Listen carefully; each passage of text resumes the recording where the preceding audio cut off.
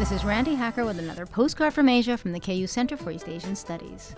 Acrobatics are an important part of the Beijing Opera, or Beijing Jingju. The Monkey King's hijinks are impressively acrobatic, flips and aerials and high leaps as he roundly defeats the gods of heaven at every show. But Beijing Jingju is not for the faint-hearted. The ultra-high falsetto singing is an acquired taste. So what if you held the music and just brought on the acrobatics? Then you'd have the National Acrobats of the People's Republic of China, who are appearing at the Lead Center on October 21st. They can balance on one arm of one chair on one leg atop a tower of stacked chairs.